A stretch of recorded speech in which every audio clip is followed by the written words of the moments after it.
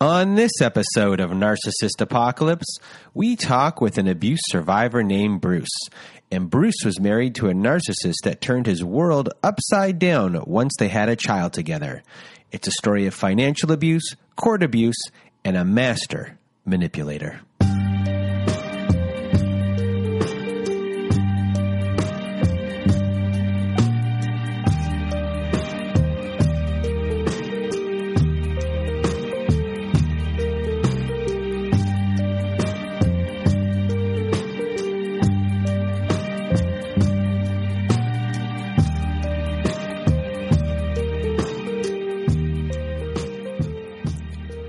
Welcome to Narcissist Apocalypse, a podcast that gives a voice to survivors of narcissistic abuse.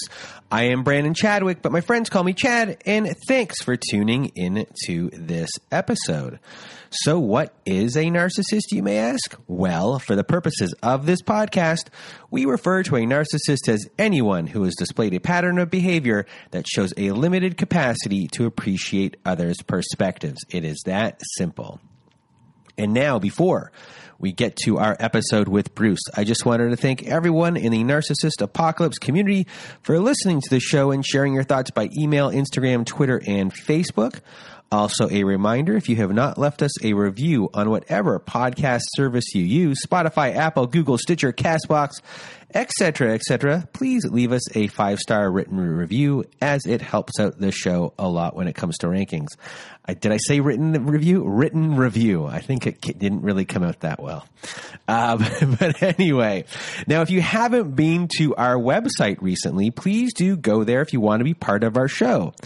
Our website is narcissistapocalypse.com, and fill out the guest form and we will go from there. But the quickest way to be part of our show is to go to our website at narcissistapocalypse.com and to read a letter to your narcissist and be part of our Letters to Our Narcissist compilation episode. We have a voicemail recorder on our website to record. You go to narcissistapocalypse.com. Right side of the page, there's a button there. It's always floating around. It's hard to miss.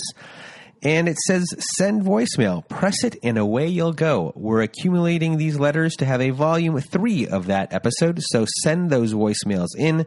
And if you want us to read a letter instead for you, me or my old pal Melissa will do it. Just send your letter to narcissistapocalypse@gmail.com. Other things on our site, we're now offering a high-conflict parenting courses that can be found at narcissistapocalypse.com/courses. Yes, we have now partnered with an online parenting company, and many of these courses we are offering were created by Bill Eddy. And if you've listened to our episode last year with a divorce lawyer named Helen, you'll know that Bill Eddy is an expert in dealing with these individuals in court, and now he's helped create many parenting courses to help you through divorce and to help support your children too. These courses are the most widely recognized courses by family courts across the country. So if you want to support the show and are looking for guidance, please do go to narcissistapocalypse.com/courses. What else do I got on my list here? Well, we have another podcast called Narcissist Apocalypse Q&A, and it is now available for your listening pleasure. Our first 11 episodes have been released, and on the last one, I got hypnotized by a hypnotherapist and a worldwide coach named Colleen Marie. It was quite the episode, quite the experience. And this week, we'll be having the return of an audience favorite, and that is Shireen Pekar. And we will be discussing divorce and parallel parenting with a narcissist. So if you're looking for a therapist or a coach like the ones I just mentioned from our Q&A podcast, please do go to abusetherapy.org. And if we don't have someone in your area, let us know and we will help find one for you. Using abusetherapy.org helps support the show. But do you know what else helps support the show? Our Patreon. Yes, we started a Patreon, and if you want to hear episodes that never made it to air, follow-up episodes with former guests, and much, much more, join our Patreon. We'll be releasing new content on there every week, so to help support the show, become a patron of our Patreon at patreon.com/narcissistapocalypse.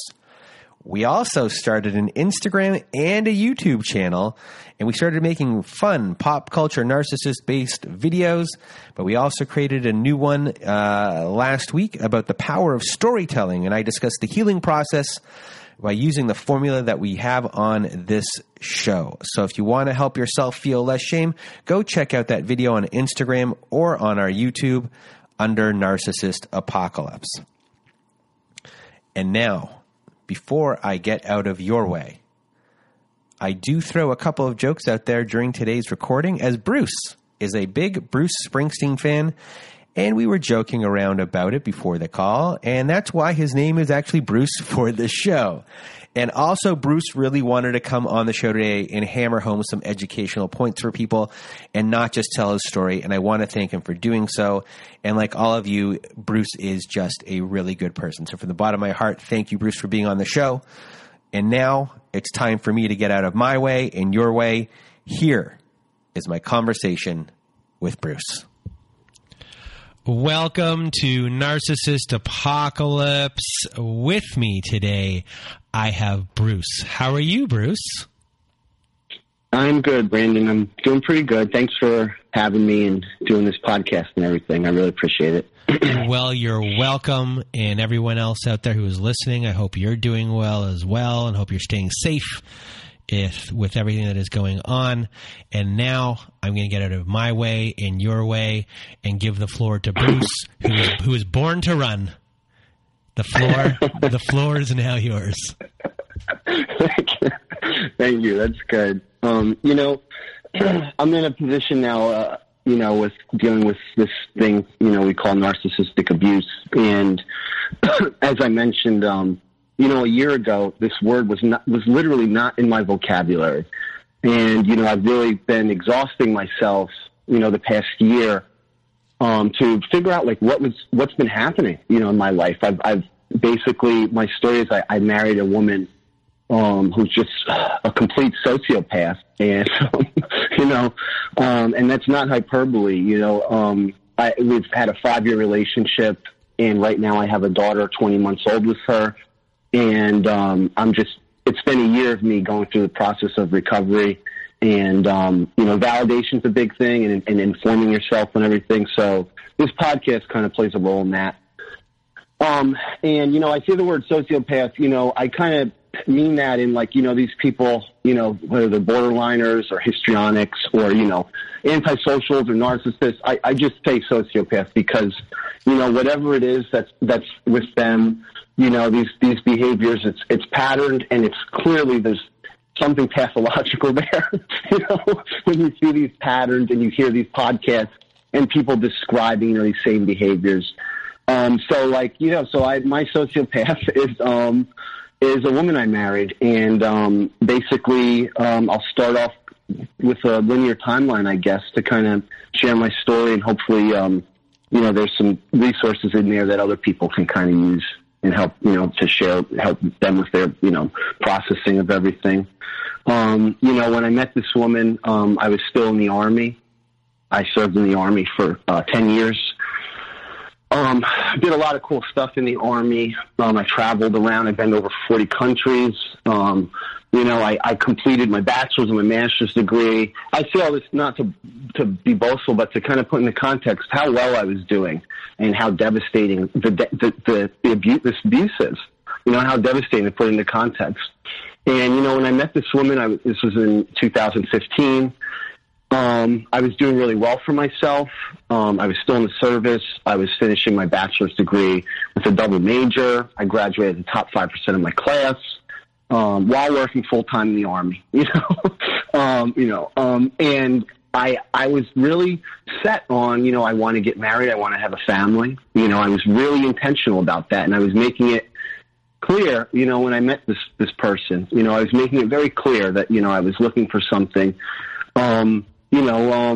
real. And these people kind of hone in on that, when they meet you,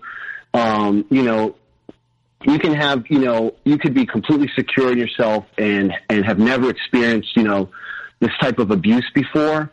And you could be completely healthy and secure. And when you experience, the initial idealization or love bombing, it's like nothing you have ever experienced.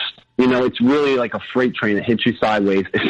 You can, all this literature I'm reading now, like I mentioned, I could have read this 5 years ago, And I still wouldn't have really understood the gravity of this, of the gaslighting, you know, of the stonewalling, of, you know, the projection, you know, of the smear campaign. Like, you could learn it and you can know these words and these patterns, but even if you don't experience it or know someone personally who's really experienced it, it's just so hard to fathom. And you know, people, you know, I think I speak for a lot of people when you try and figure out these behaviors. You try and, you know, put them into context. You try and find the words to describe them. And, you know, marriage therapists won't really get it. You know, your family members won't really get it. It's very hard, you know, to really find validation. And so, you know, it's good that this podcast exists. People can listen to each other and really, you know, we'll have completely different experiences in life, but the patterns are there. The abuse is there. And it's so, you know, it's so impactful, and you can, when someone has lived it, you see it, you know. And so my story is like everyone else's. At the beginning, I met this person. They were completely all over me, idealized me, wanted to show me around to all their family and friends. You know, this is the love bombing, idealizing me, wanting to learn everything about me, everything that I was into. You know, they also shared, you know, the same interests, you know, curiously. And it's powerful.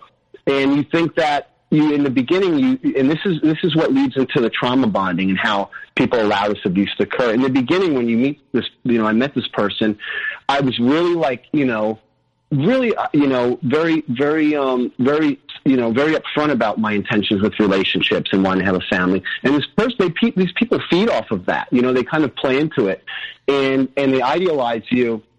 And this woman, you know, you think, oh, this woman wants to show me around so much to all her friends and her family. She must really love me.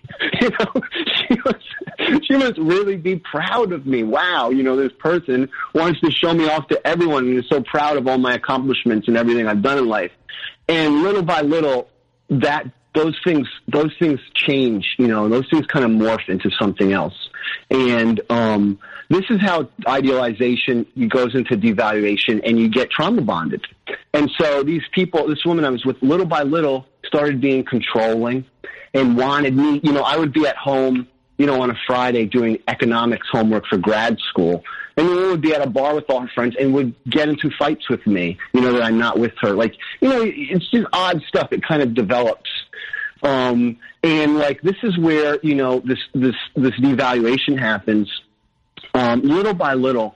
And it's difficult because, you know, when you go through this person I met, it was difficult because this woman would be, you know, after about a year of dating her, I noticed that there would be big ups and downs. And so this woman, you know, if there was a little like minor, you know, issue that we were dealing with in a relationship, she would have just zero empathy, just no empathy. And she would just say, oh, you're emoting, you know, or you're too sensitive, you know, and this is when the devaluing starts, when you see their behaviors and you try and call them out on it like a normal range adult does. You know, you want to address problems, you know, these people refuse to. And it's disorienting. And so this is what kind of was developing. And I remember early on in the relationship, literally about 3 months into it, this woman accused me of trying to sleep with her best friend. And it was just the most bizarre thing. And it was odd. And I remember breaking up with her at these moments. And, you know, she wanted me to go out back to brunch with her. And, you know, I said to her, you know, you do things that hurt people and then you blame them for being hurt. And I said, it's like you're a narcissist. And that was over 5 years ago. I look back at that now and I'm like, holy shit, like it's a huge flag that I said, you know, 3 months into a relationship, and you just don't, at the time you say this word narcissist colloquially, you don't really, you know, you don't really get the full scope of it because it's just inhuman behavior. But like it was there, and I was seeing things, and I was trying to set boundaries, and it was there. And like this is, you know, when you look back at the relationship, it's amazing how when you educate yourself on this type of abuse, it's amazing how you see all the patterns and all the flags. So I saw that early on. After a year of dating her, the devaluing was happening. The woman was getting controlling. Little by little, I started getting isolated from my family, my friends, and everything had to be about her. and this is, this is basically, this is the way of isolating. One of the patterns of abuse is isolating. So they little by little isolate you, from your support group. And this is how, you get closer trauma bonded. And one of the things I noticed after a year of dating her, now we're in 2016, this woman would engage in abusive behavior. Like she would drink and hit me, and I'm 6 feet tall, I'm 200 pounds. I've never been hit by a woman.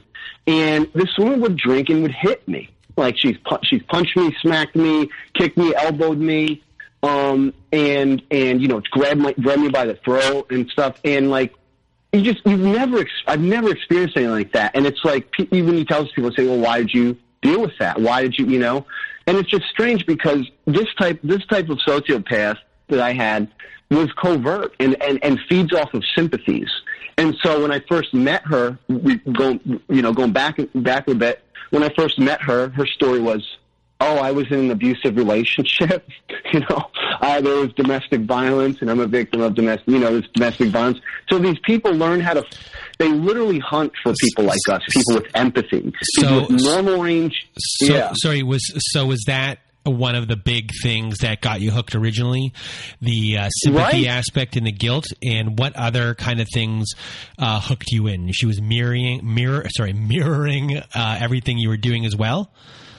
Yes. So the mirroring was there. At the time, I was in the Army and stuff, but, I like, I'm in a big city. I like going to operas and musicals and stuff like that. And this woman was like into that. Also, I thought. So like, that's the mirroring. Everything you're into, they copy and you think, wow, this person shares my same interests. So that hooks you in. What was the big thing that hooked you where you're like, yes, like, or not yes, but like that, like you were fully hooked. You're like, this is sealed the deal.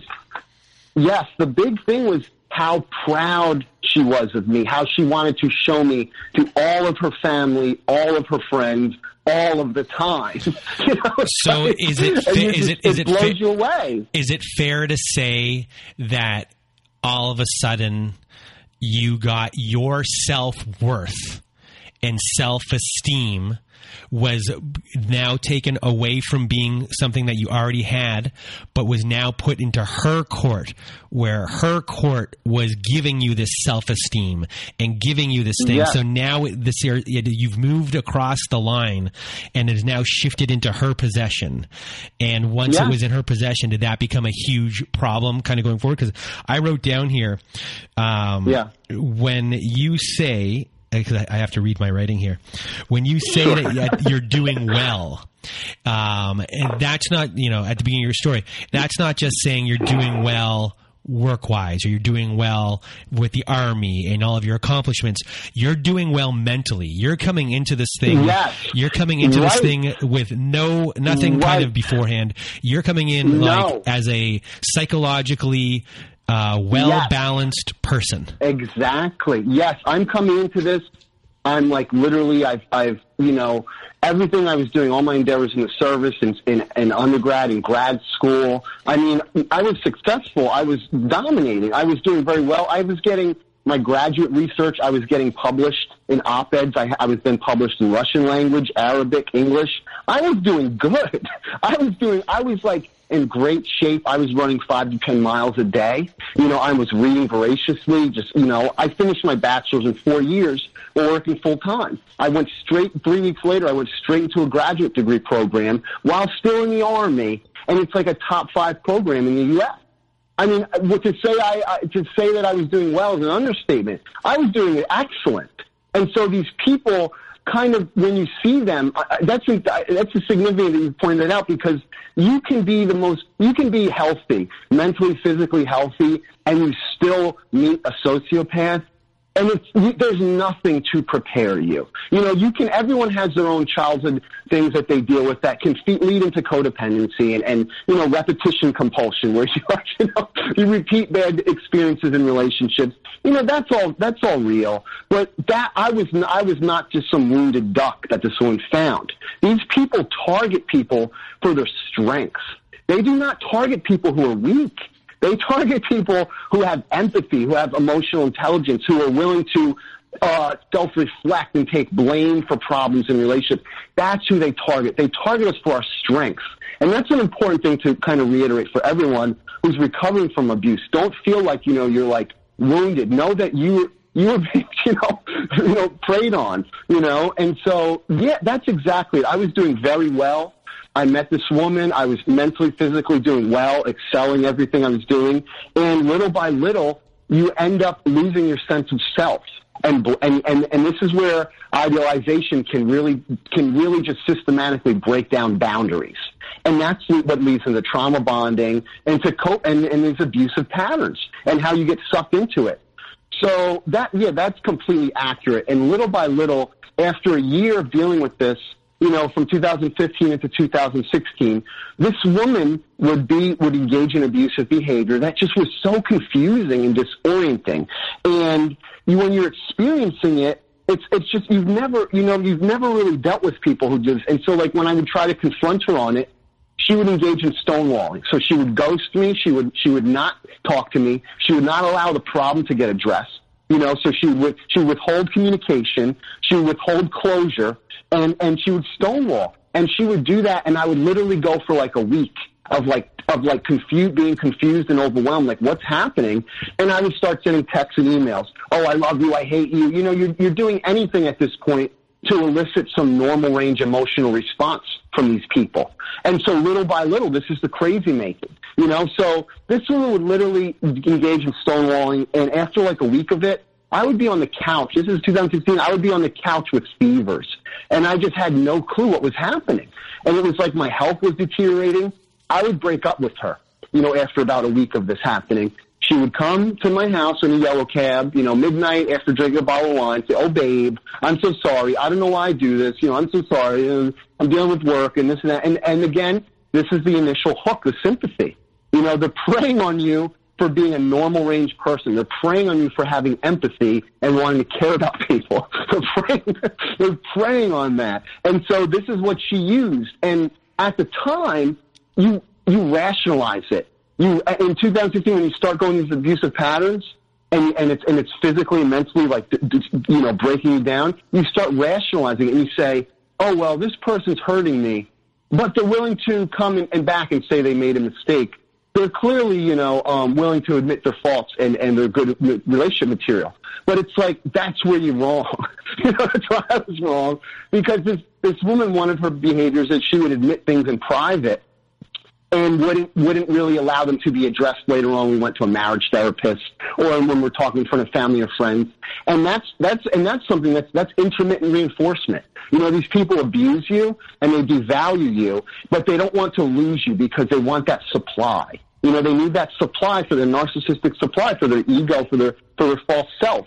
And so they want to give you that intermittent reinforcement, and they do it privately to kind of reel you in. And this is how you get trauma bonded, because you go through these just chaotic emotions that you're feeling from this disorienting abuse. And the only thing that kind of makes the pain go away is to talk to them again, because you want to return to that stage when they loved you, when you thought they loved you, when you thought you were creating unconditional love. But that doesn't exist.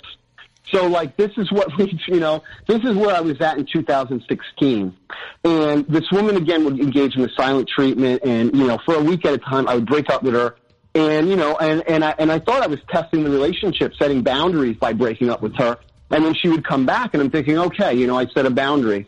But, you little by little lose yourself in that. And your boundaries just keep getting walked back. And you totally start being reliant on these people, because they just systematically wear you down to where you're the one contributing everything to the relationship, and they're contributing nothing. And so that's why I say they prey on people with strengths to be able to carry that, And so 2016 was happening. I'm in the Army. I'm in grad school. I'm doing amazing. I'm working full time. Little by little, I started having health problems. And I didn't know what it was.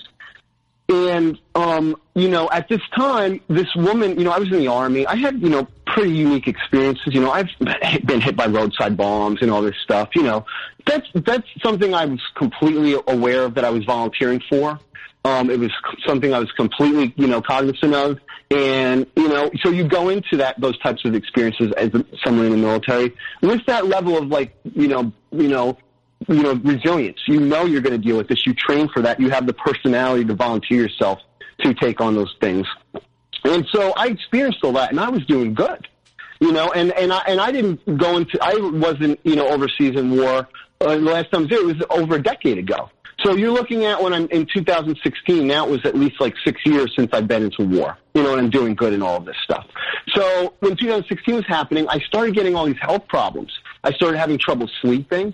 I developed sleep apnea. Little by little, my back and I had wear and tear from, the job I had in the Army was very physical. I was doing a lot of parachuting. I was a ranger, and it was very physical.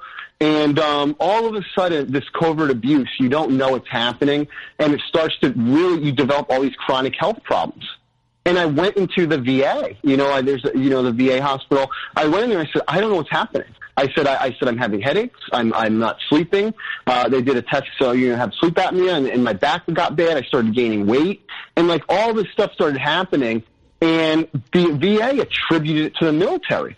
And I had no clue. I developed gastrointestinal problems. I was hospitalized for a week because my stomach became ill. And I had no clue why. I had no clue. I literally had no clue why. And the thing is, at the time, the VA said, look, maybe it was probably from trauma from the military. And, PTSD is something when you have PTSD, it's from a specific event. So let's say I had post-traumatic stress from being blown up, per se. You relive that experience. You have intrusive thoughts. You avoid, talking about it. You avoid, scenarios that you have the same, sights or sounds that will elicit some, a negative response. You avoid all that. I never had that. I never had any intrusive thoughts of war. I never had nightmares. People have that stuff. That shit's real. I never had that. But I was having tremendously, complex health problems, chronic health problems, and the Army did not know why. And they basically said, this is probably from wear and tear and from trauma from the Army. And I was okay, and I was going to therapy and doing all this stuff. Little by little, the woman was gaslighting me. So the woman was starting to abuse me. And then when it was affecting me, she started associating it with the military and saying, if I would get a fever and my stomach gets sick from her stonewalling me, it's because, you have to process your trauma from the Army. So this is a gaslighting. And at the time, you being a normal range person, you want to address your own problems. You want to take control of it and say, okay, I want to know what my health problems are. I want to solve it. I want to go to therapy, and I want to process all this, and I want to be, so you go through all of that. And this is what the gaslighting leads into this stuff. And, basically in 2016, I started having all these health problems. Like I said, my back was getting bad. The Army basically said, hey, we can reclassify you to give you an administrative position. And they said, you've done 10 years of service. You have a few injuries. We can basically give you a medical retirement package. And so at the time I was, I really liked the Army. I got to accomplish so much in it, and I wanted to stay in the service. And this woman, I kind of started incorporating her in these decisions, and she talked me into building up my retirement package. And so in 2016, it's worth noting that we were not even living together yet. This woman was going out on lunch breaks, taking pictures of expensive wedding rings on her ring finger, and sending me the pictures. So this is, the intermittent reinforcement where she's abusing me and my health is deteriorating. And I don't understand it. But she's sending me pictures, trying to suck me into proposing to her. So, so this is what was happening. Going into 2017, I ended up getting, medical benefits and a little pension package from the Army. And this woman, knowing that, talked me into marrying her a month before leaving the service. Okay? So it was a month before leaving the service, and she talked me into marrying her. And I wanted a full wedding. I wanted a family to be there, all this. They weren't able to at the time.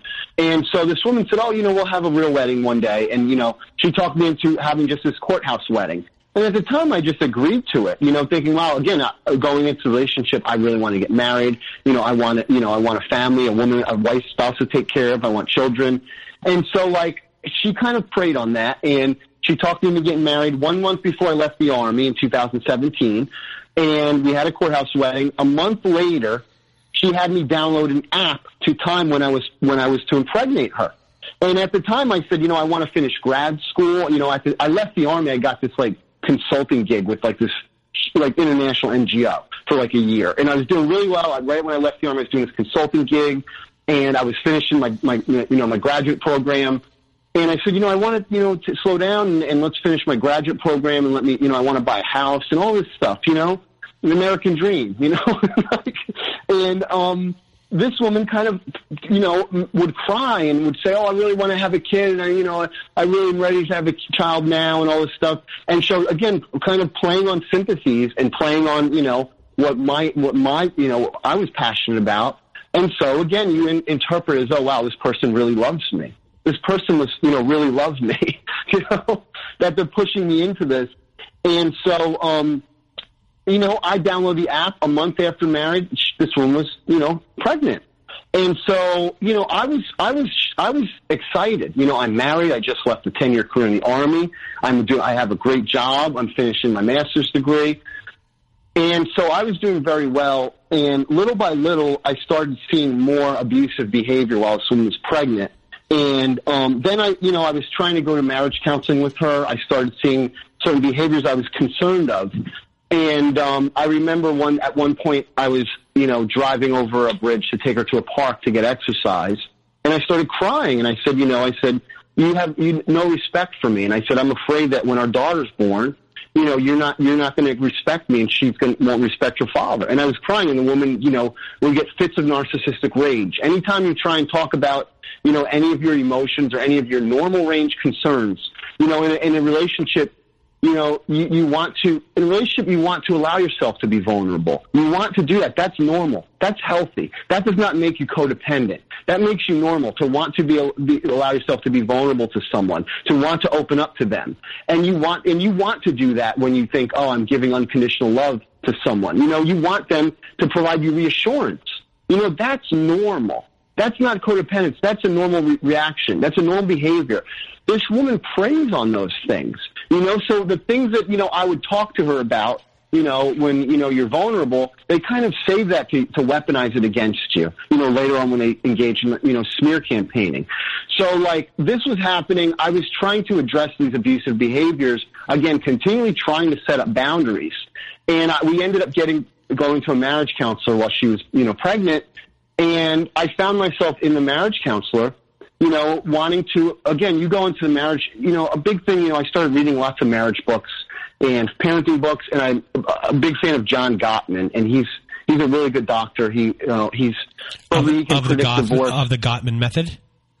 Right, yeah. So he has, the 4 horsemen of, John Gottman's great. The 4 horsemen of, he can predict, he has a 95% accuracy rate, for predicting divorce. And he calls these 4 horsemen, it's like the 4 signs of a divorce. And all of them are narcissistic abuse behaviors. And so, like, I started reading all this John Gottman stuff, trying to, John Gottman says you don't attack each other, you attack the problem. So as a normal range person, you go into these abuse things, and you don't know it's fucking abuse. You don't know it's abuse.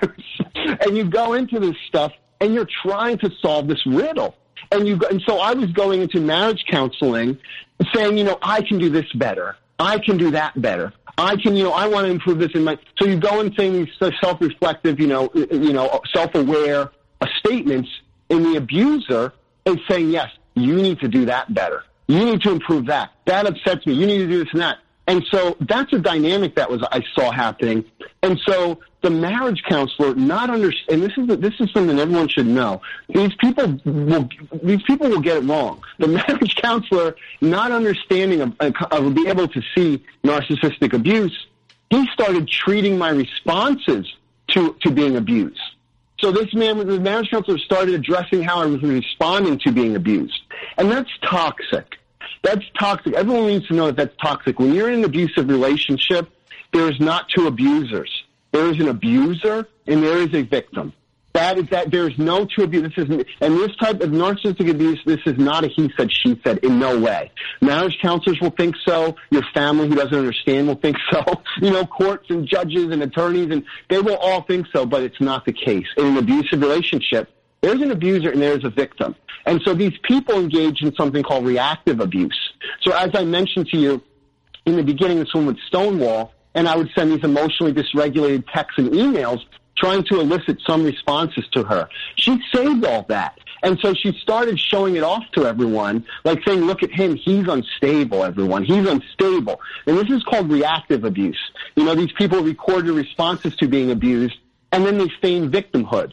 So another big, you know, pattern behavior of these sociopaths is they turn themselves into the victim. And this woman was an expert at it. I mean, her career, she worked in a high-paying sales position. You know, when I met her, she would wear, you know, $1,000 dresses and expensive high heels. And so this was her character. She was a salesperson. She knows how to manipulate, and this is why in some ways these people end up successful in these positions. So this is inherent in her character. And so, you know, I was dealing with that, and it was very overpowering. And in the marriage counseling, you know, I found that the marriage therapist was not getting it. And again, at that time, 2018 now we're in, this woman, you know, again, narcissistic abuse was not in my vocabulary. I did not really understand what was happening. And so I really was exhausting myself trying to educate myself. So I mentioned I started reading all these books and getting all these resources and doing the legwork. And that's a big thing for abuse recovery. Like, you can talk to a therapist and all of this and that, but you have to really find power from yourself. And that goes through, you know, especially in the initial stages, validation's huge. And so educating yourself on these behaviors is vital. And I found myself doing that because, honestly, these abusive behaviors are so damaging. You never want it to happen again. You literally never want it to happen again. So you want to educate yourself so much that you can see a sociopath, you know, a mile away. So you're going through all of that. Your self-esteem has taken most likely a huge dive at this point. You probably think you're crazy. No one is validating you. What is, I guess, the first resource? Is it somewhere near this timeline where you read something and you go to yourself, that's what I'm dealing with? Yes. So that I did not find that aha moment until after my daughter was born. So so while this woman was expecting, we were now living together. We were married. This woman's in her second trimester, going into her third trimester. Some weird things started happening, and that's going to lead into my aha moment. So now in 2018, we're living together in marriage. She's pregnant with my daughter. My daughter, thank God, is going along healthy. And you know, I have a pregnant wife at home. I would do anything. Again, me being a normal range person with empathy, I would do anything for her. I think I married her. I said wedding vows. You know, I was very intentional on that. And, you know, I give her unconditional love. If something's wrong with her, it sounds like a song that by a guy from New Jersey. Maybe your other boyfriends couldn't pass the test. Well, if you're rough and ready for love, honey, I'm tougher than the rest. Do you know that song? Yes, I do. Yeah. I mean, thank you, Bruce. You know, I had to throw that in there. I'm sorry. You know, that's the thing. This stuff is really, you know, it's tricky because you really exhaust yourself emotionally, and you realize, like, everything you thought was there, you know, it's a complete illusion what you're really doing with, you know. And so, exactly, in 2018, I was really going out of my way to, you know, try and fix this stuff and try and, you know, get everything together. This one was pregnant. She was worrying about losing her job, okay? And so one of the benefits in the Army is called this. They have these benefits for it's called like a caregiver program. And basically, this woman knew I got blown up, you know, over a decade ago, and it was never on my military record or anything like that. And this was a year after the Army. Now, this woman was pushing me. She was saying, "Oh, I'm going to lose my job." And at the time, I was paying all the bills, paying all the utilities. This is financial abuse, by the way. At the time, this woman was saying she didn't have money. I was paying all the bills. I was paying all the utilities. I was, you know, working, doing all the work, you know, in school, kind of, you know, keeping the roof up. And this woman played on my system. Lose my job, need money, and, you know, you need to go and get a concussion put on your military medical record to get us this benefit, because this benefit would give a spouse like thousands of dollars a month. And so so what I'm trying to get into is this woman was pushing me to commit federal health care fraud. Okay, this is like serious stuff. This woman pushed me to lie to the VA. So a month before my daughter was born, this woman had me write a 2-page letter, and I sent to the VA, basically just tarnishing my name, saying, oh, he's a veteran, he can't get out of bed, and I have to take care of him and all this stuff. And at the time, I have a pregnant wife who's crying to me, telling me she's going to lose her job, and she's like manic, and it's like, this manic behavior that you can't pin down. And it's like, I sacrificed myself. Again, I lost all boundaries, thinking, oh, what I'm doing is, it may not be ethically right, but it's morally right, because I'm protecting my spouse. I'm protecting my, unborn daughter. And so I lied to the VA. I sent this 2-page letter to them saying, I have to take care of my spouse, I'm Mrs. So-and-so. And, a few months later, they sent me a letter saying, oh, yeah, you have, we approve your, your report of, having, brain injuries, traumatic brain injuries. And so, mind you, at the time, I was literally getting published. I was working a consulting gig. I finished my master's degree in a top 5 program in the country. And at the time, I was applying to law schools. I got into about 20 law schools. There's a category called the T14 law schools. They're like the top 14 law schools in the country. I got into 2 of them. I mean, I was scheduled to basically start law school at the time my daughter was going to be born. So think of that in comparison to me sending a letter saying that I can't get out of bed and because I got blown up a decade ago and I have a brain injury. This is how these people, you see, these sociopaths, they know that at some point, based off of their repetition of relationships, they know that at some point they're going to lose you. So they will do everything they can to suck all of the resources out of you. And this is the narcissistic supply. And it goes into, when you're looking at this type of behavior, someone to push you to commit a crime, and they're skirting the area of criminality. This is Machiavellian. This is what they call like the dark triad. This is sadistic. This is the behavior when they're not just doing things impulsively, based off of, their own false self. They are doing things strategically, and they're now strategizing ways to solely benefit themselves. And this is when you get into the far end of the spectrum, of these types of abusive people, these sociopaths. So that's where I found myself. And once that happened, again, a month later, my daughter was born. I got into law school. Literally the night my daughter was born, I started law school the next day. I was working at a nonprofit as a financial analyst at that time now. So I was working full time. I got into law school, an evening program, and I'm a new father. I mean, I'm just, all of that in itself is an accomplishment. I was doing all of this. And this woman was just constantly taking more and more. When my daughter was born, this woman was talking, she started having suicidal thoughts, saying she wanted to kill herself, kill my daughter. And my sister, she works in women's health.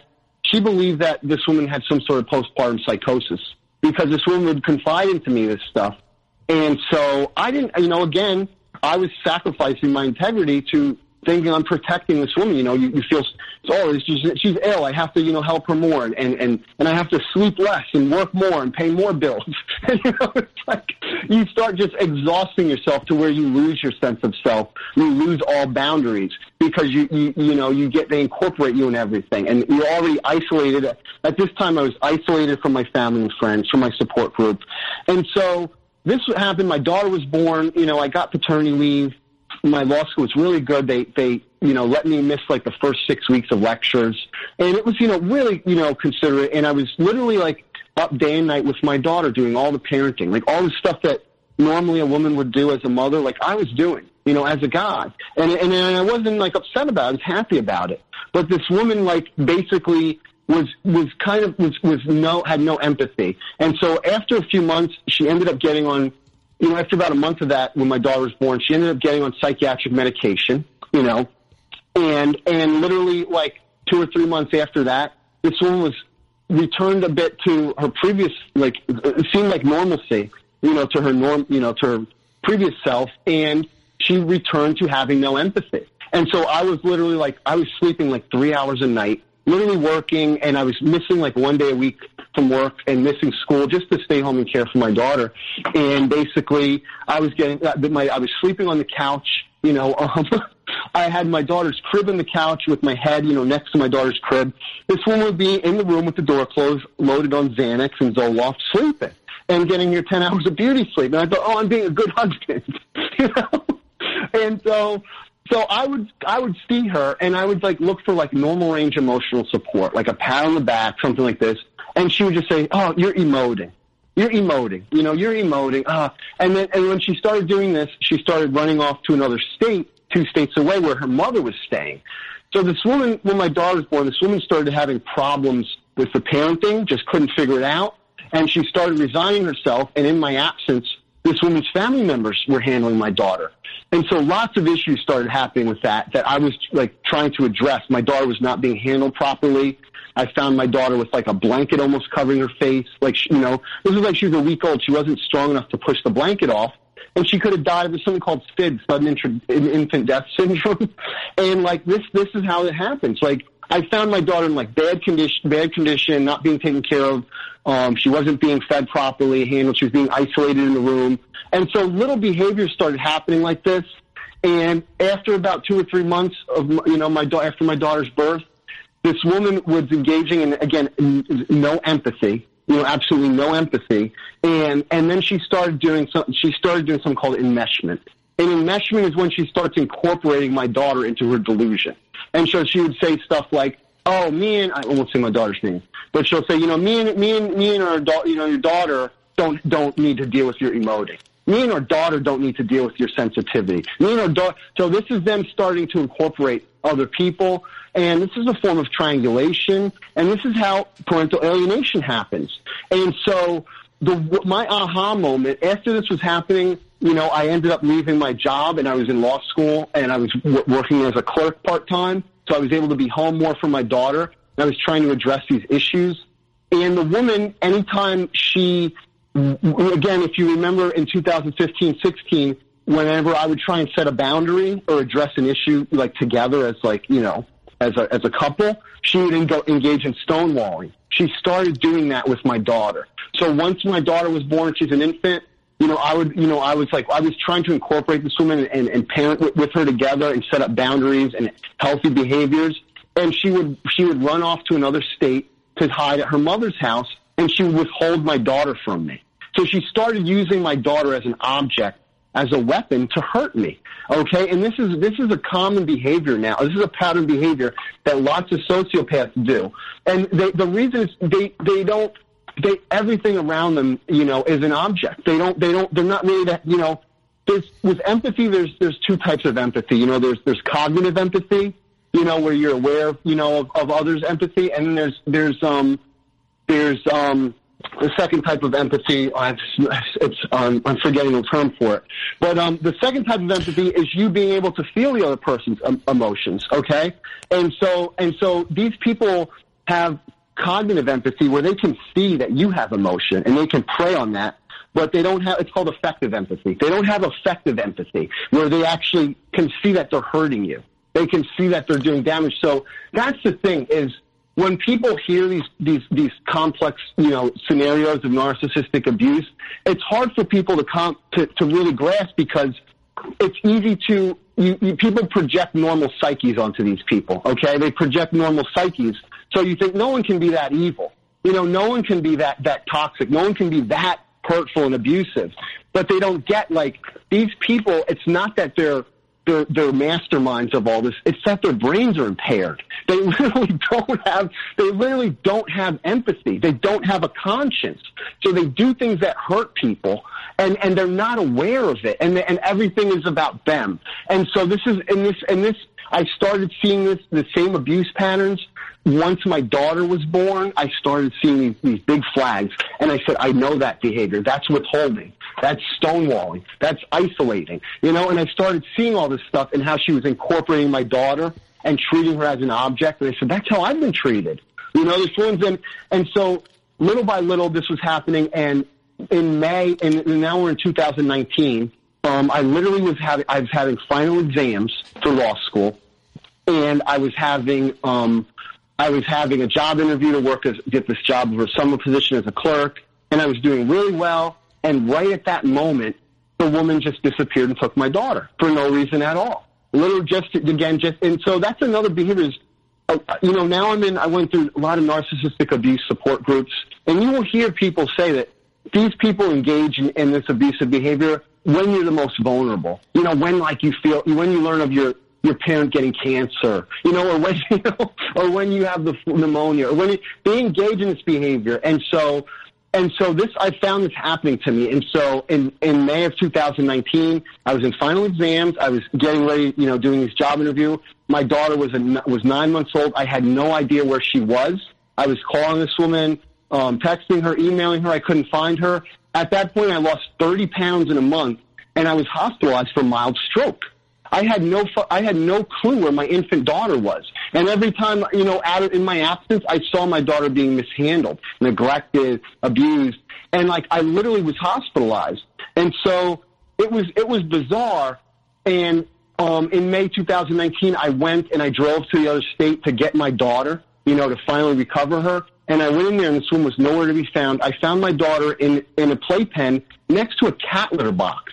Literally, my brain exploded. That's so toxic to inhale. My daughter ended up getting an upper respiratory infection. And so I went in and I saw my daughter with all these rashes over her. And she had, her diaper was wet and she had cat hair all over her. And she makes this cat litter box, and it broke my heart.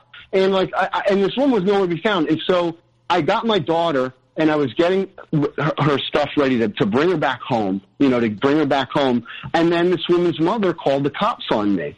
And the cops come in there I have an infant daughter in my arm. The cops arrive, and this woman's mother says to them, "Oh, it's been said, that he's an unstable war veteran. It's been said." No one's ever said that. It's been said. That was the word she said. So the cops came up to me and talked to me, and they let me go. They did not ask for any ID or anything. And so at that moment, this woman's mother told the woman what happened. This woman called my entire support group. I'm talking my doctor my primary care doctor, my best friend, my mother, my sister. And this is what they do is this is a pattern of behavior. They start to, basically they start to triangulate on you, and they start to incorporate other people. And they start, basically smearing you. And this is this term flying monkeys, They use these people, they use these enablers. And these people don't get it because, again, you just can't get that this person, could be so toxic. You just don't really get it. And this woman was starting to tell people all of this false narrative, basically. And so systematically she called everyone. And then I got home, brought my daughter home. And basically, this woman was here. I had my mother come with me. This woman was here at our house when I finally got my daughter home, and this woman was curled up on the couch in a ball. And I was, it was just manic. Again, manic, so big ups and downs. Either this woman has no empathy, or she goes to emotional extremes when interpreting the most minute, the most minor slights against her. And this is because these people. Sociopaths set unrealistic expectations. So one of the things is when they idealize you, it's because they have this unrealistic expectation of who they are. And when they see you're just a normal person, they devalue you. And they have this unrealistic expectation of who they are. And they can't live up to it. And so instead of addressing their false self, they have to make themselves a victim and say everything around them is the problem. That's pathological, And so this is the types of behavior this woman was doing, and when I saw her, she would have these big manic swings, and I didn't know what to attribute it to. Again, I was still learning. And that night, she we were home, and I was again trying to talk to her. "Oh, I'm your husband. I'm going to help you," and this and that, thinking you're going to help them. And she was saying, "Oh, I don't feel good. I haven't taken my medication in a long time." And so this, and I said, "What's going on?" She said, "Oh, I don't feel I have headaches. I haven't taken my medication in about a week." And so this woman, was supposed to take medication. I later found out that they were prescribing her, medication for antidepressants. And not only was she was supposed to take one supply, 30-day supply each month. She wasn't refilling the supplies until 6-7 weeks later. And then every 2 months, they're doubling the dosage. So so even when these people go to get help, it's not what you think, and you can try and help them, but they're not being treated for what's really wrong with them. They'll be treated for depression. It's very rare that these people actually get diagnosed with this cluster B stuff. It's very rare. And so so this woman, I believe that the medication probably hurt her more. And so the next day, she had a manic episode. And, her mother was basically saying to her, she woke up saying, oh, I don't feel good and I don't know what's going on. I can't control myself. And it was just really just really disordered behavior and really manic. And at the same time, her mother's texting her saying, oh, just leave him, move to another state. So there's this weird, emotional incest that's happening between this woman and her mother and my daughter. And again, this woman resigned herself. So her mother's thinking she has full reign over my daughter, right? And so I see this sociopath behavior now from kind of her mother. And so you kind of pick up on this stuff. You see this pattern behavior, of treating my daughter like an object. And I was trying to set boundaries, and after that, in May, when this woman came back the next day, she once again kidnapped my daughter. At that time, she was, manic, and I was feeding my daughter, and I went to get my daughter a bib, and I went in the other room. This is right after I recovered her from the cat litter box the next day. This woman's home. We try regroup here, This woman's home. We're home. I'm trying to feed my daughter, trying to establish some normalcy. And I went into the other room and I look, and I get my daughter's bib to feed her. I come back.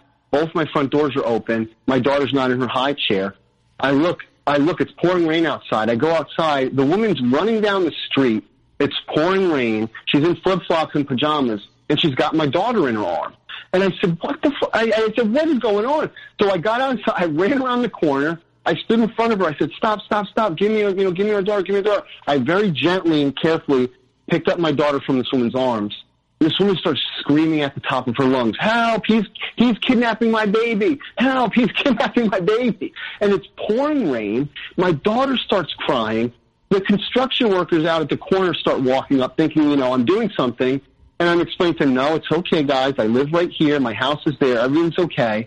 And I get in the house, and this woman, 1 minute is crying hysterically. Once I get my daughter in the house, this woman literally, like a light switch, stops crying. And so you'll see this with these people. They have these crocodile tears, and this plays into, they get this weird look in their eyes. Their eyes get really wide open, and it's like an inhuman look. And I've met other people who've experienced this. They get this weird sociopath look in their eyes. And so this was happening. This woman calls 911 and says, help, my husband is an unstable war veteran. Okay? So the cops come and they say, and I talk to them, and I said, what's going on? I said, this woman's manic. I said, she's not well. I think she had psychosis.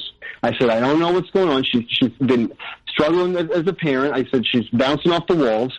And I said, she's not taking medication. And they said, oh, well, we have to take you. It's mandatory to take you to the VA to get you treated, to make sure you're okay. And I said, really? They said, yeah, we have to. It's protocol. I said, okay. They took me 3 blocks away to the VA, and an hour later the VA released me.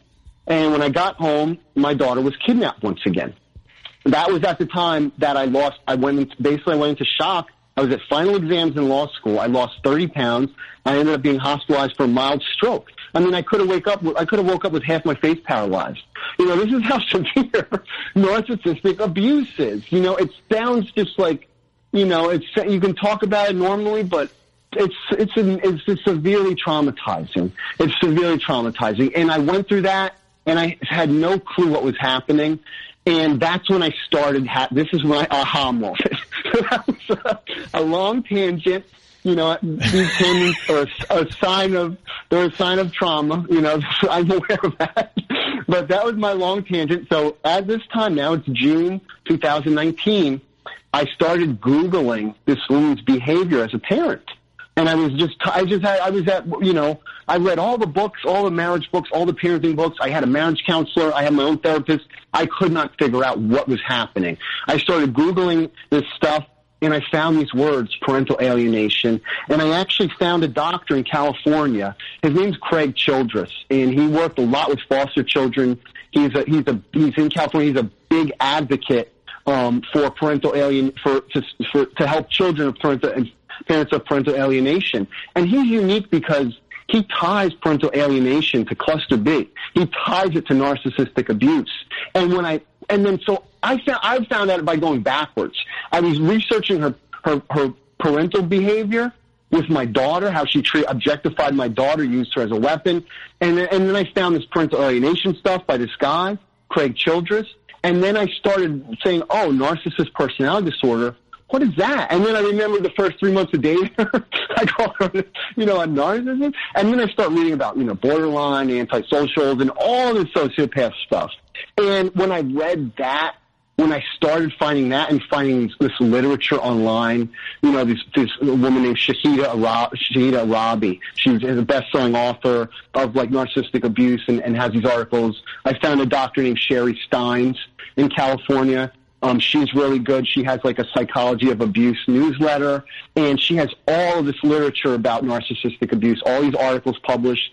And I started digging and I started finding stuff. And when I read this stuff, it was a glass slipper. Like when you talk about projection and projective identification and the gaslighting and learning all this lingo, it is not pop psychology. This stuff is real. This is severely damaging abuse. And so I started learning all this stuff, and when I read all of this and it was like all the lights in the room were turned on. It was like all the lights in the room were turned on. I knew I was like, yes, this is not chaos. This is pattern. There's words for this, and you're learning the words, and you're educating yourself, and you started getting validation. Because, again, being a normal person, you're blaming yourself, thinking, oh, what did I do wrong? I didn't care for her enough. I should have slept less, and I should have did more and given more, and it's like, no, you're getting abused, So that was my aha moment.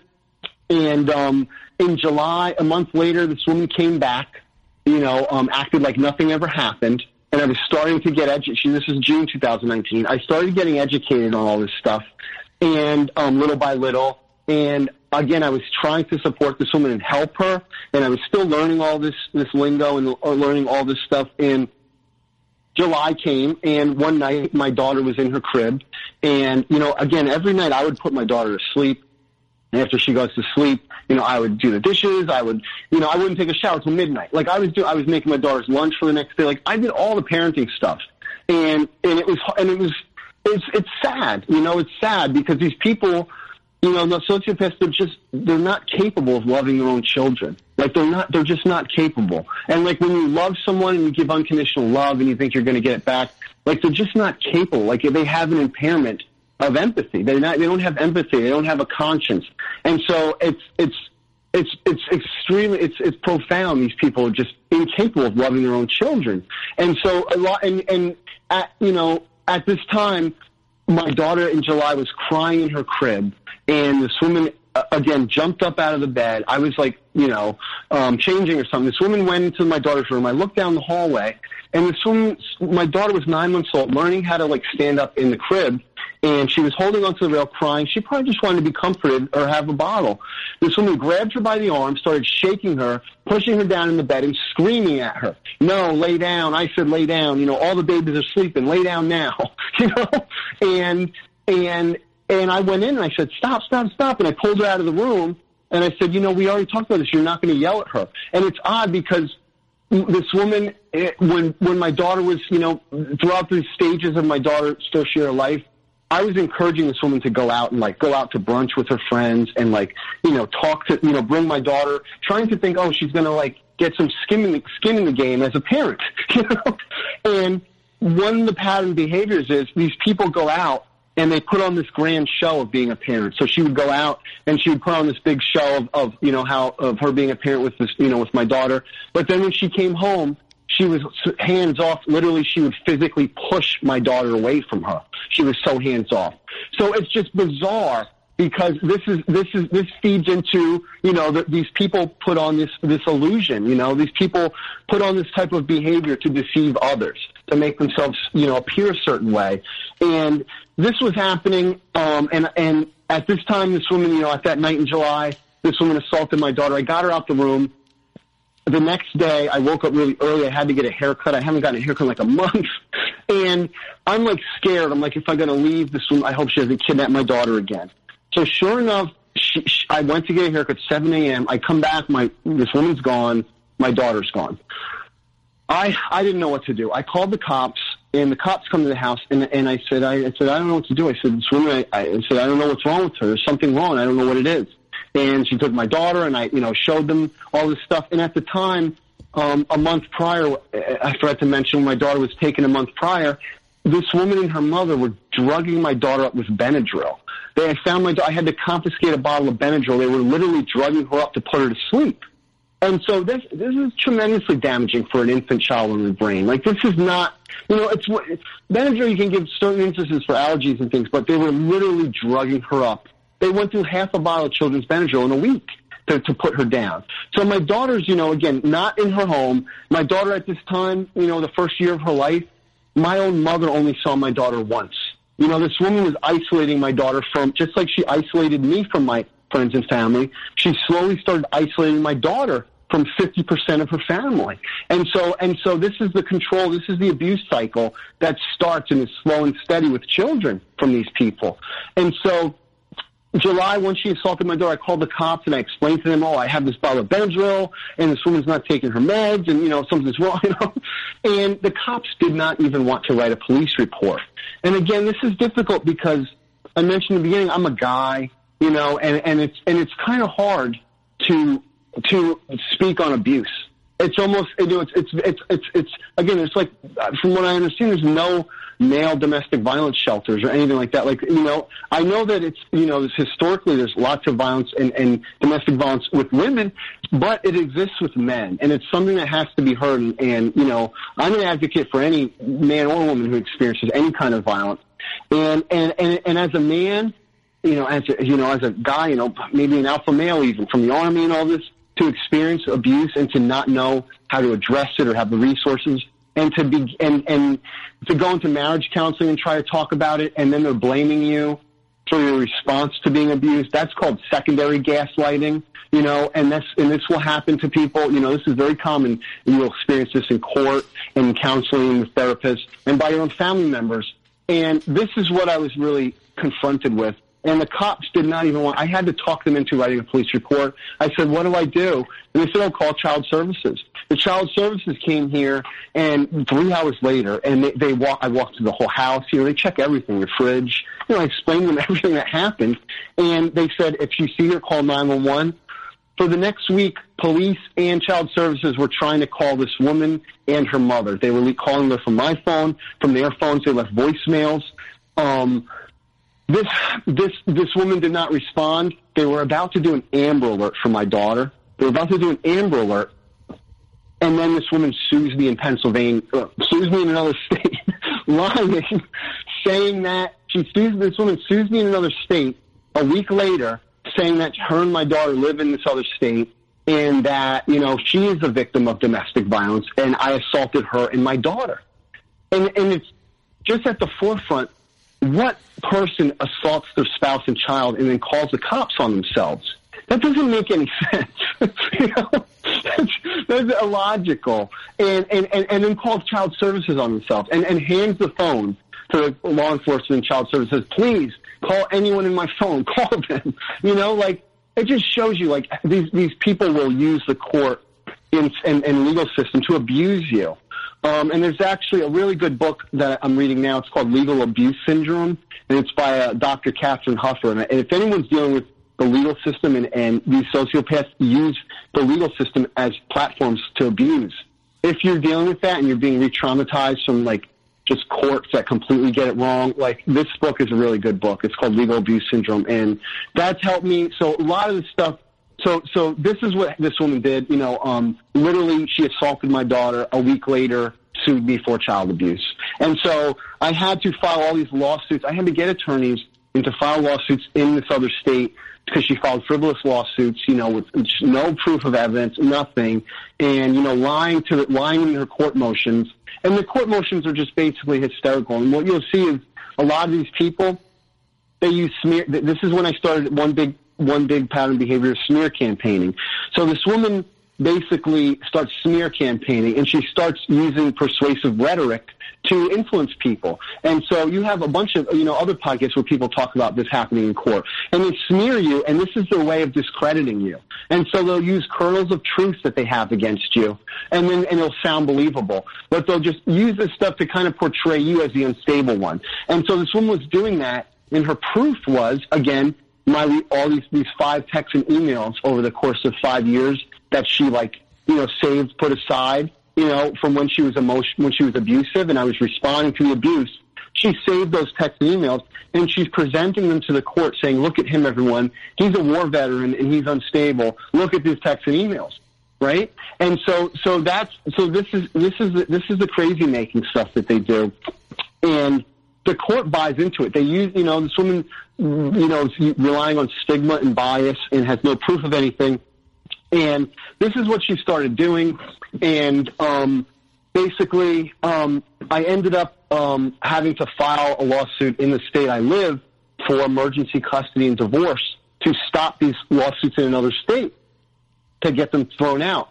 And so that's where I'm at now. And now there's a forensic psychologist involved doing an investigation.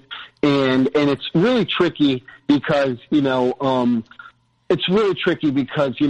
these people, are manipulative. Like when you go through it and you have the experience with them as a parent or as a spouse, you know how powerful their manipulation is. You know it. You've experienced it. It's in their character. It's and so it's scary because the courts get it wrong, and these people will get it wrong. And, it's hard and it's difficult and there's a lot of invalidation. And so, I'm at a point now, I'm a year out from this stuff, and this investigation's coming to a close soon, and, this divorce will be done, and my daughter's, custody will hopefully, she'll be returned to me. And basically, and it's tough because you can't, explaining all this in court, you sound like the crazy person. And it's like, and it's funny because I don't have an attorney. The whole time I was with this woman, I mentioned she financially abused me. When I filed for divorce, I had to subpoena her bank records. This woman saved up over $200,000 while she was with me. I had no clue. So this woman right now has retained 3 law firms across 2 states. These attorneys cost upwards of $1,000 an hour. They're completely toxic. And so I have no attorney. I'm doing all this on my own. I ended up having to drop out of law school. And I had to leave my job, and I'm now in the process of starting a new job. And all of this, and this is just so destructive. I mean, this woman, I lost my health.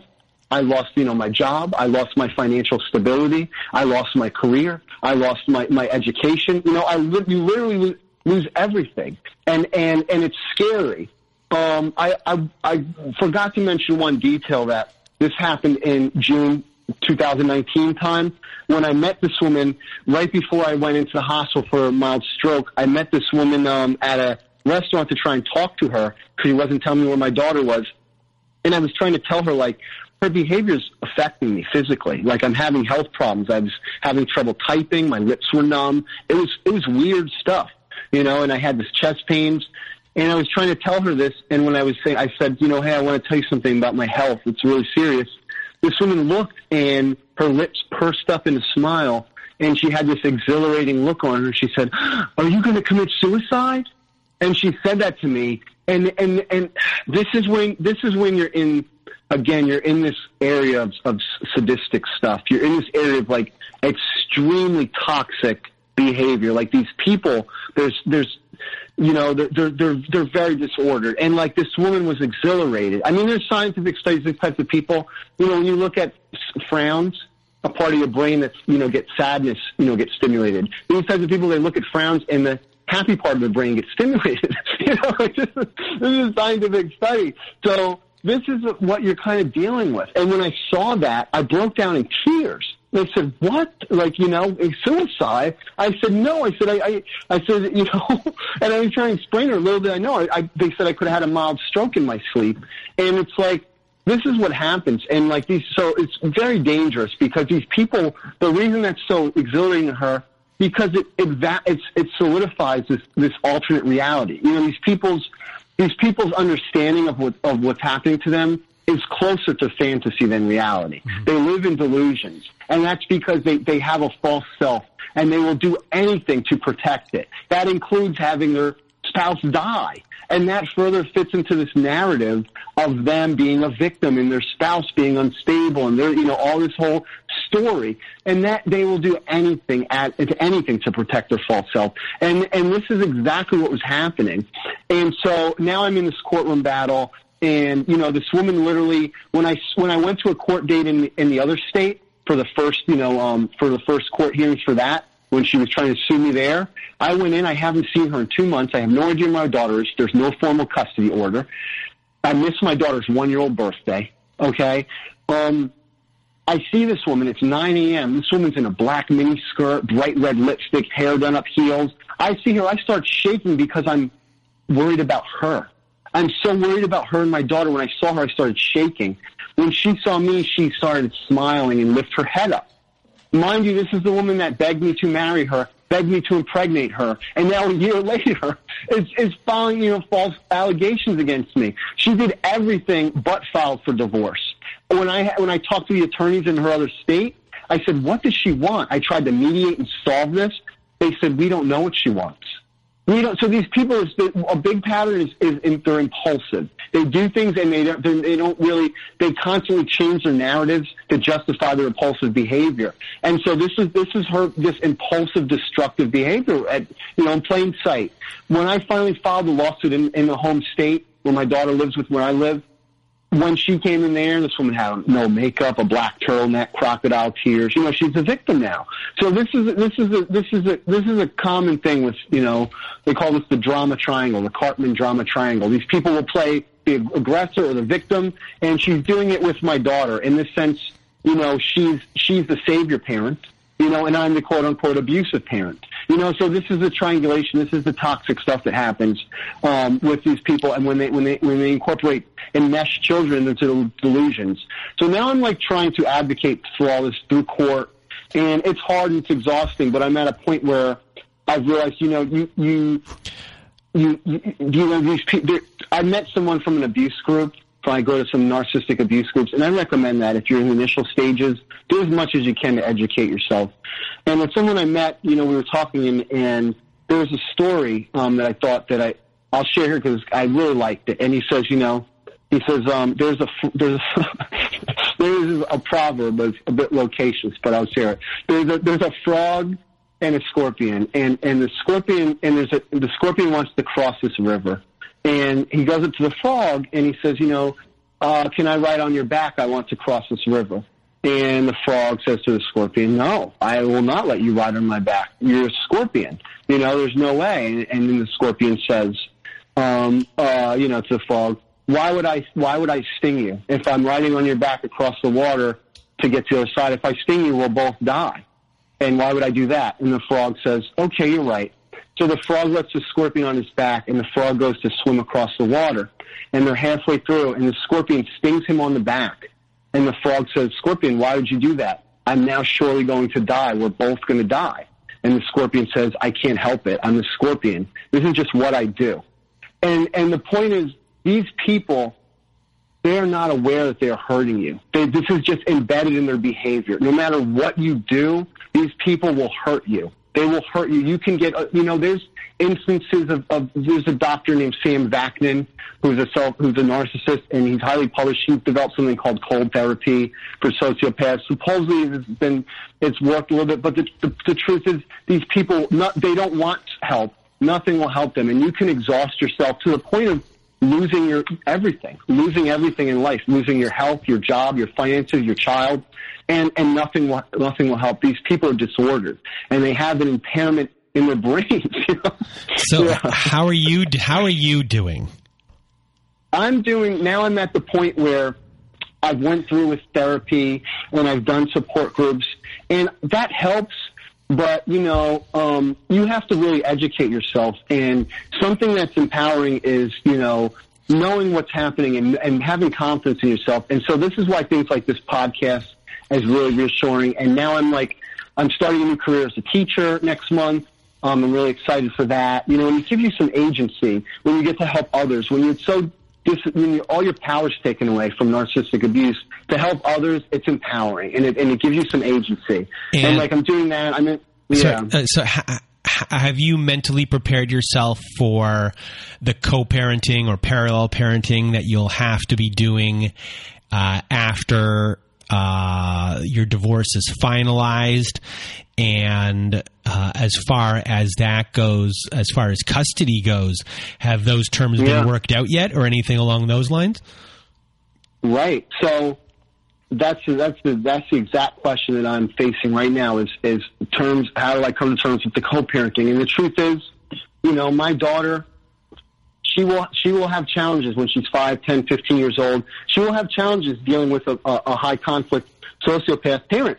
And when your children are 5, 10 years old, you can't tell them, hey, your mom's a sociopath. You can't say that. Like, it's natural for children to want to love both of their parents. That's natural. And you want to try and do that. But the truth is, with these people, it's just dangerous. They will do, when I was in a narcissistic abuse support group, you sit around, and there was adults who were married and have children of their own that were still there coping with the narcissistic abuse from their own mother from when they were 5 years old.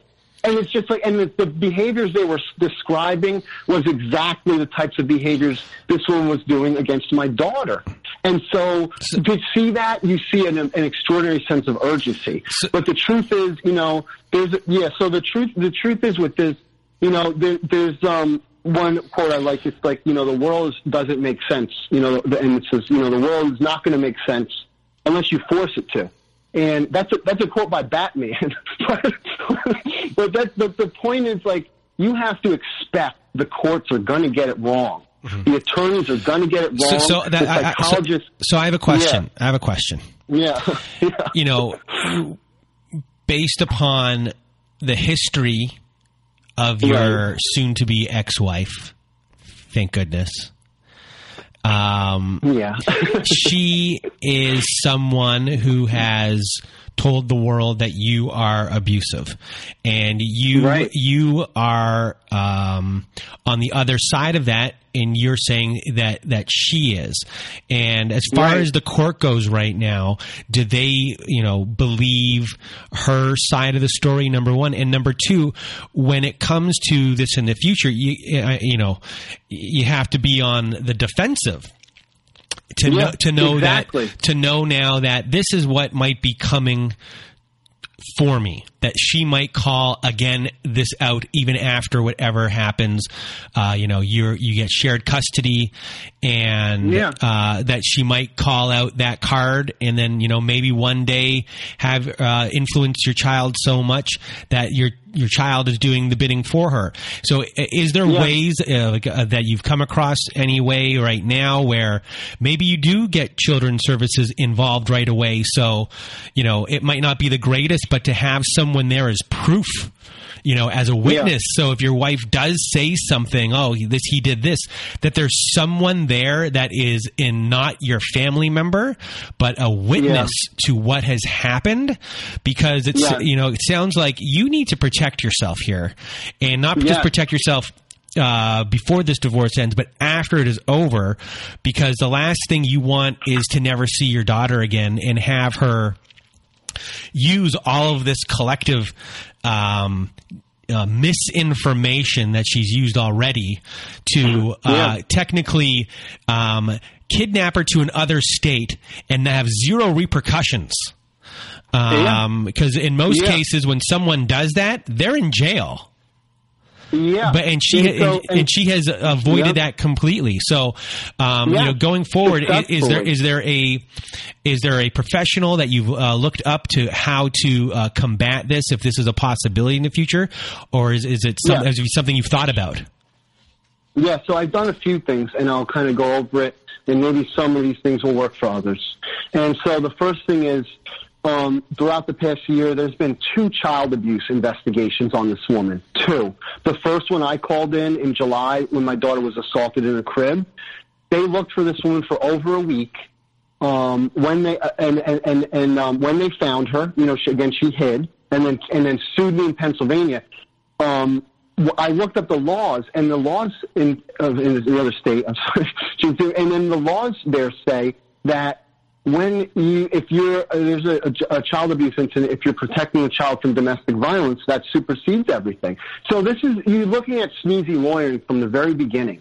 From the very beginning, these lawyers find out this woman has hundreds of thousands of dollars, and they're running around with bells on for her.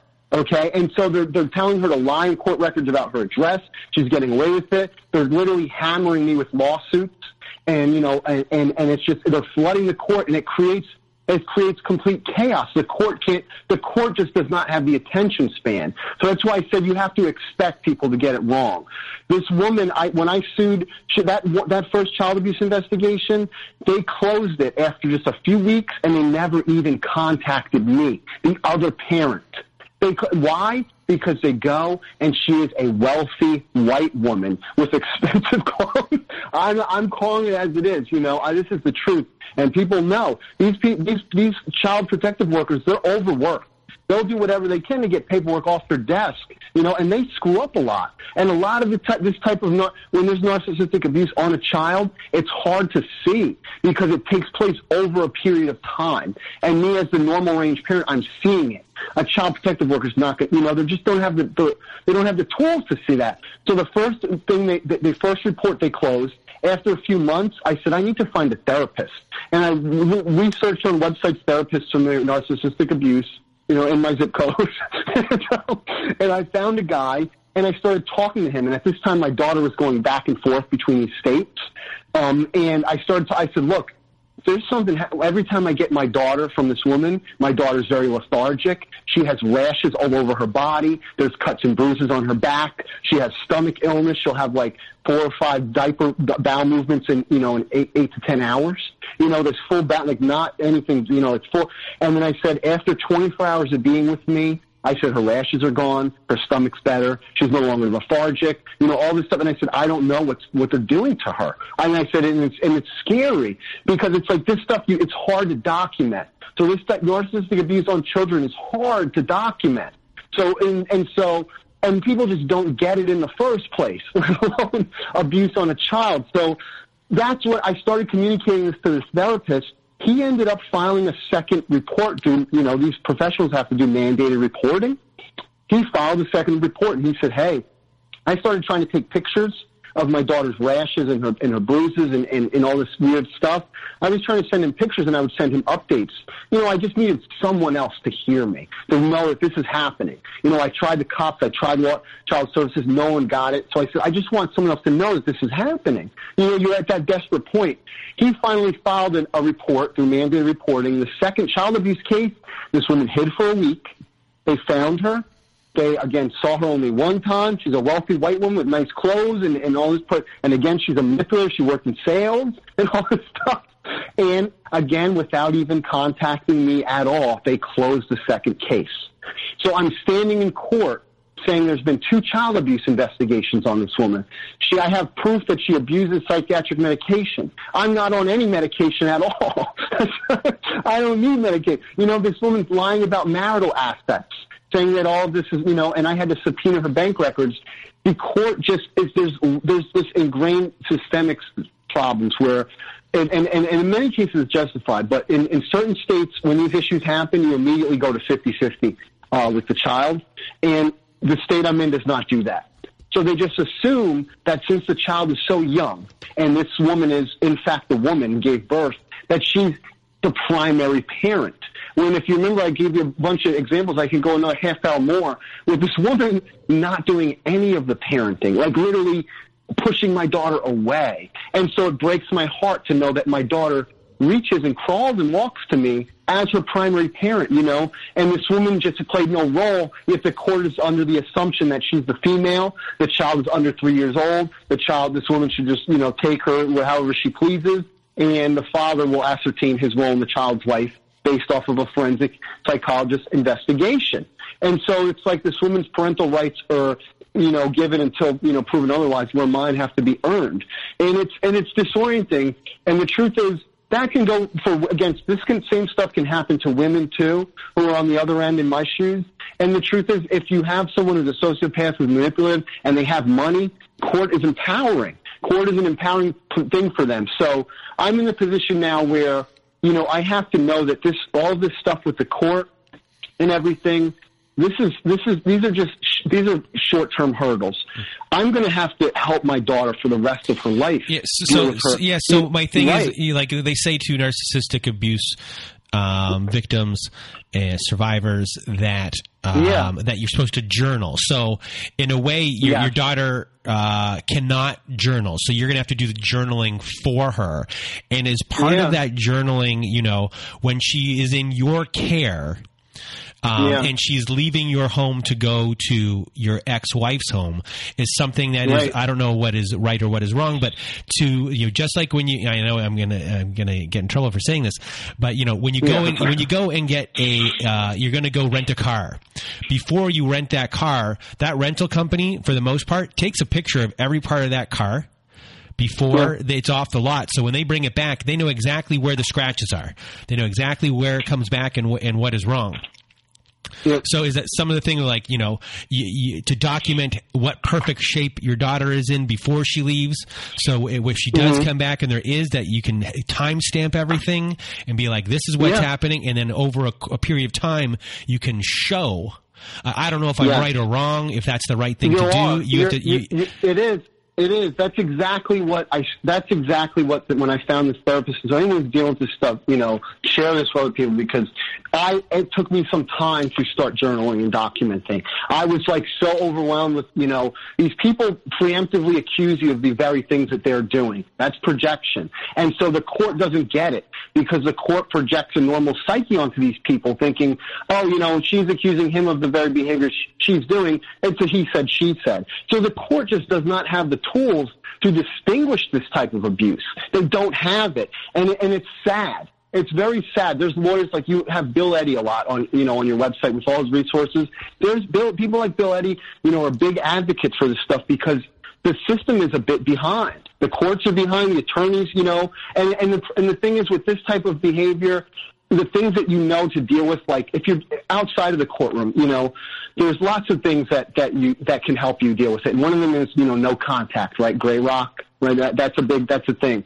And you want to do that. And there's another thing called JADE. JADE is an acronym to remember how to be JADE with someone. When these people do things, they're trying to elicit any response, good or bad. That gives a narcissistic supply. And the term JADE stands for, you should not justify your behaviors. You should not argue them. You should not,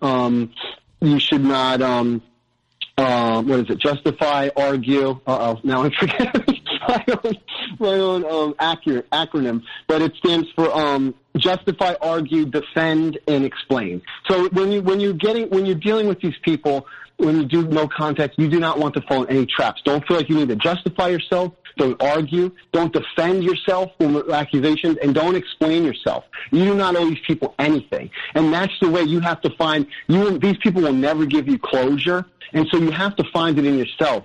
And the thing is, with children involved, you can't do that. It's hard, and you have to go limited contact. But even worse, in the court situation, courts encourage adversarial behavior. The court system is developed to where they think these two parties come in, and through this adversarial litigation, somehow the truth will reveal itself in the courtroom. That's true for criminal cases or disputes with property, perhaps. But when you're dealing with the gray area of sociopaths and of child abuse, it doesn't work. And the court, does further damage, because they don't just, it's so complicated, the court just doesn't have the bandwidth. So I'm in a position where, like, you kind of have to know that you have to stay strong through this, and you have to kind of expect these people to get it wrong. Expect the courts to get it wrong. Expect the forensic psychologist to get it wrong. Expect your neighbor. Expect your family to get it wrong. But know that you still have to stay strong, because if you have a child involved, they're going to need to lean on you. And you're going to have to give them the coping skills that you crafted, and to teach them at an early age how to deal with their own abusive parent. And so that's a big thing. And you cannot go to a 10-year-old and say, hey, your mom's a sociopath. Like you have to have the tools in your tool bag to help them to be the emotionally strong, normal range parent for them. And so I'm at a point where I'm expecting the courts to get it wrong. They're already getting it wrong. They're not understanding. I'm preparing for the forensic psychologist to make mistakes. But I know that there comes a day and my daughter will walk away on her own. My daughter will see and be conflicted with the things going on with her because it's an inevitable. And how much damage is done from now until then remains to be seen. But you have to be the parent that's willing to still stand through that, And that's why I say, you have to force the world. The world's not going to make sense. You have to force it to make sense because you have to stay strong and expect everything else to get weird around you, but you have to still stay consistent and know that you were abused. You're not wrong for reacting to abuse. It's okay that, this happened. It's okay that you allowed yourself to be vulnerable. That's normal. All this stuff, like commend yourself for these behaviors, for having empathy. Don't beat yourself up too much about, being quote unquote codependent or anything like that. Like there's lots of really good qualities, but the big thing is to educate yourself and really gain agency by starting to help others. And that's where I see this podcast playing. I'm starting to do volunteer work with equine therapy, like horse therapy, to help like other people, disabled children, veterans. They go through, they interact with horses here, and it's a form of therapy. And so I'm volunteering for that. So like things you can do to kind of gain agency and be healthy, because it's very important to always return and get validation for this extremely disordered behavior you're dealing with. But it's important you don't want to ruminate. You want to continue to be yourself again. There's a guy I like, Jackson McKenzie. He wrote a really good book called Psychopath Free. And it's about narcissistic abuse. And he talks about this thing. And something I like, he says, when you're abused, you get through in the initial stages all about validation and educating yourself. And he's like, but after that, you have to know, like, you can be anything you want to be. You can do anything you want. And you can be yourself or be a totally new person again. And that's important because like me, I'm like, I used to play guitar. I'm returning to play guitar again. I used to play lots of sports. I'm returning to play basketball. With the pandemic, I can't. I'm returning, to play basketball and to go back into the gym. And you have to do that. And it's hard, especially when a child's involved and you have so much hands and noise, being brought in by these people. It's hard, but you have to look at this in the long term. There's in the Army there's something called the Stockdale paradox. The Stockdale paradox. There was an Air Force officer named Officer Stockdale, and he was in the Vietnam War, and he was a prisoner in one of these prison camps. And they called this paradox. The Army called it the Stockdale paradox. And what it is he survived this prison camp, and a lot of people didn't. And when they asked him what these people died from, he says they died of a broken heart.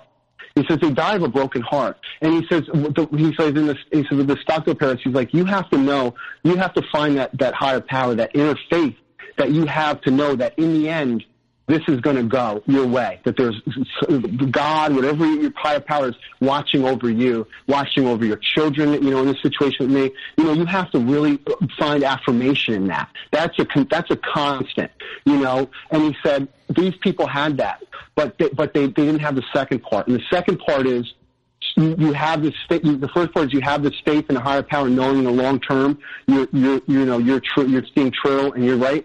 But the second part is you still have to deal with the present reality. You still have to be able to deal with the present reality. You can't resign yourself and just say, "Oh, okay, this is going to happen. I'm going to put up." You still have to kind of stand up for yourself and be strong. You have to find that strength in the present. And so that's the Stockdale paradox.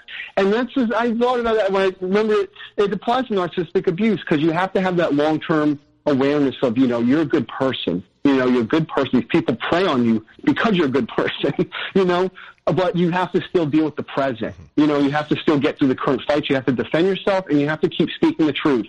And if that means going on a podcast or if that means supporting others who are in their initial stages, of narcissistic abuse, or anything at all, going through a 12-step program, all that stuff is worth it. And so, that's kind of where I'm at now in taking those steps forward because this is beyond the current court fight. This goes into the rest of my daughter's life. This is what I'm looking at.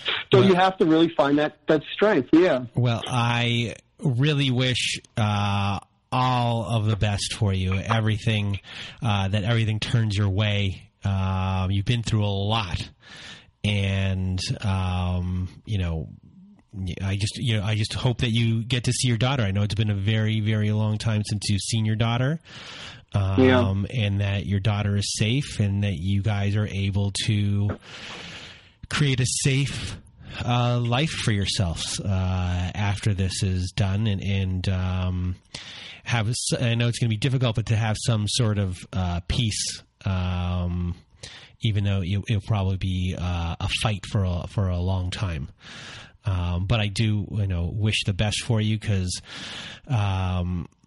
You've just you poured your heart out here for everyone today, and shared your story, and you've done a service, because you did a really good job of pointing everything out, all of the different types of abuses, and just I know what you wanted to do today, and you did a really good job of it. So okay.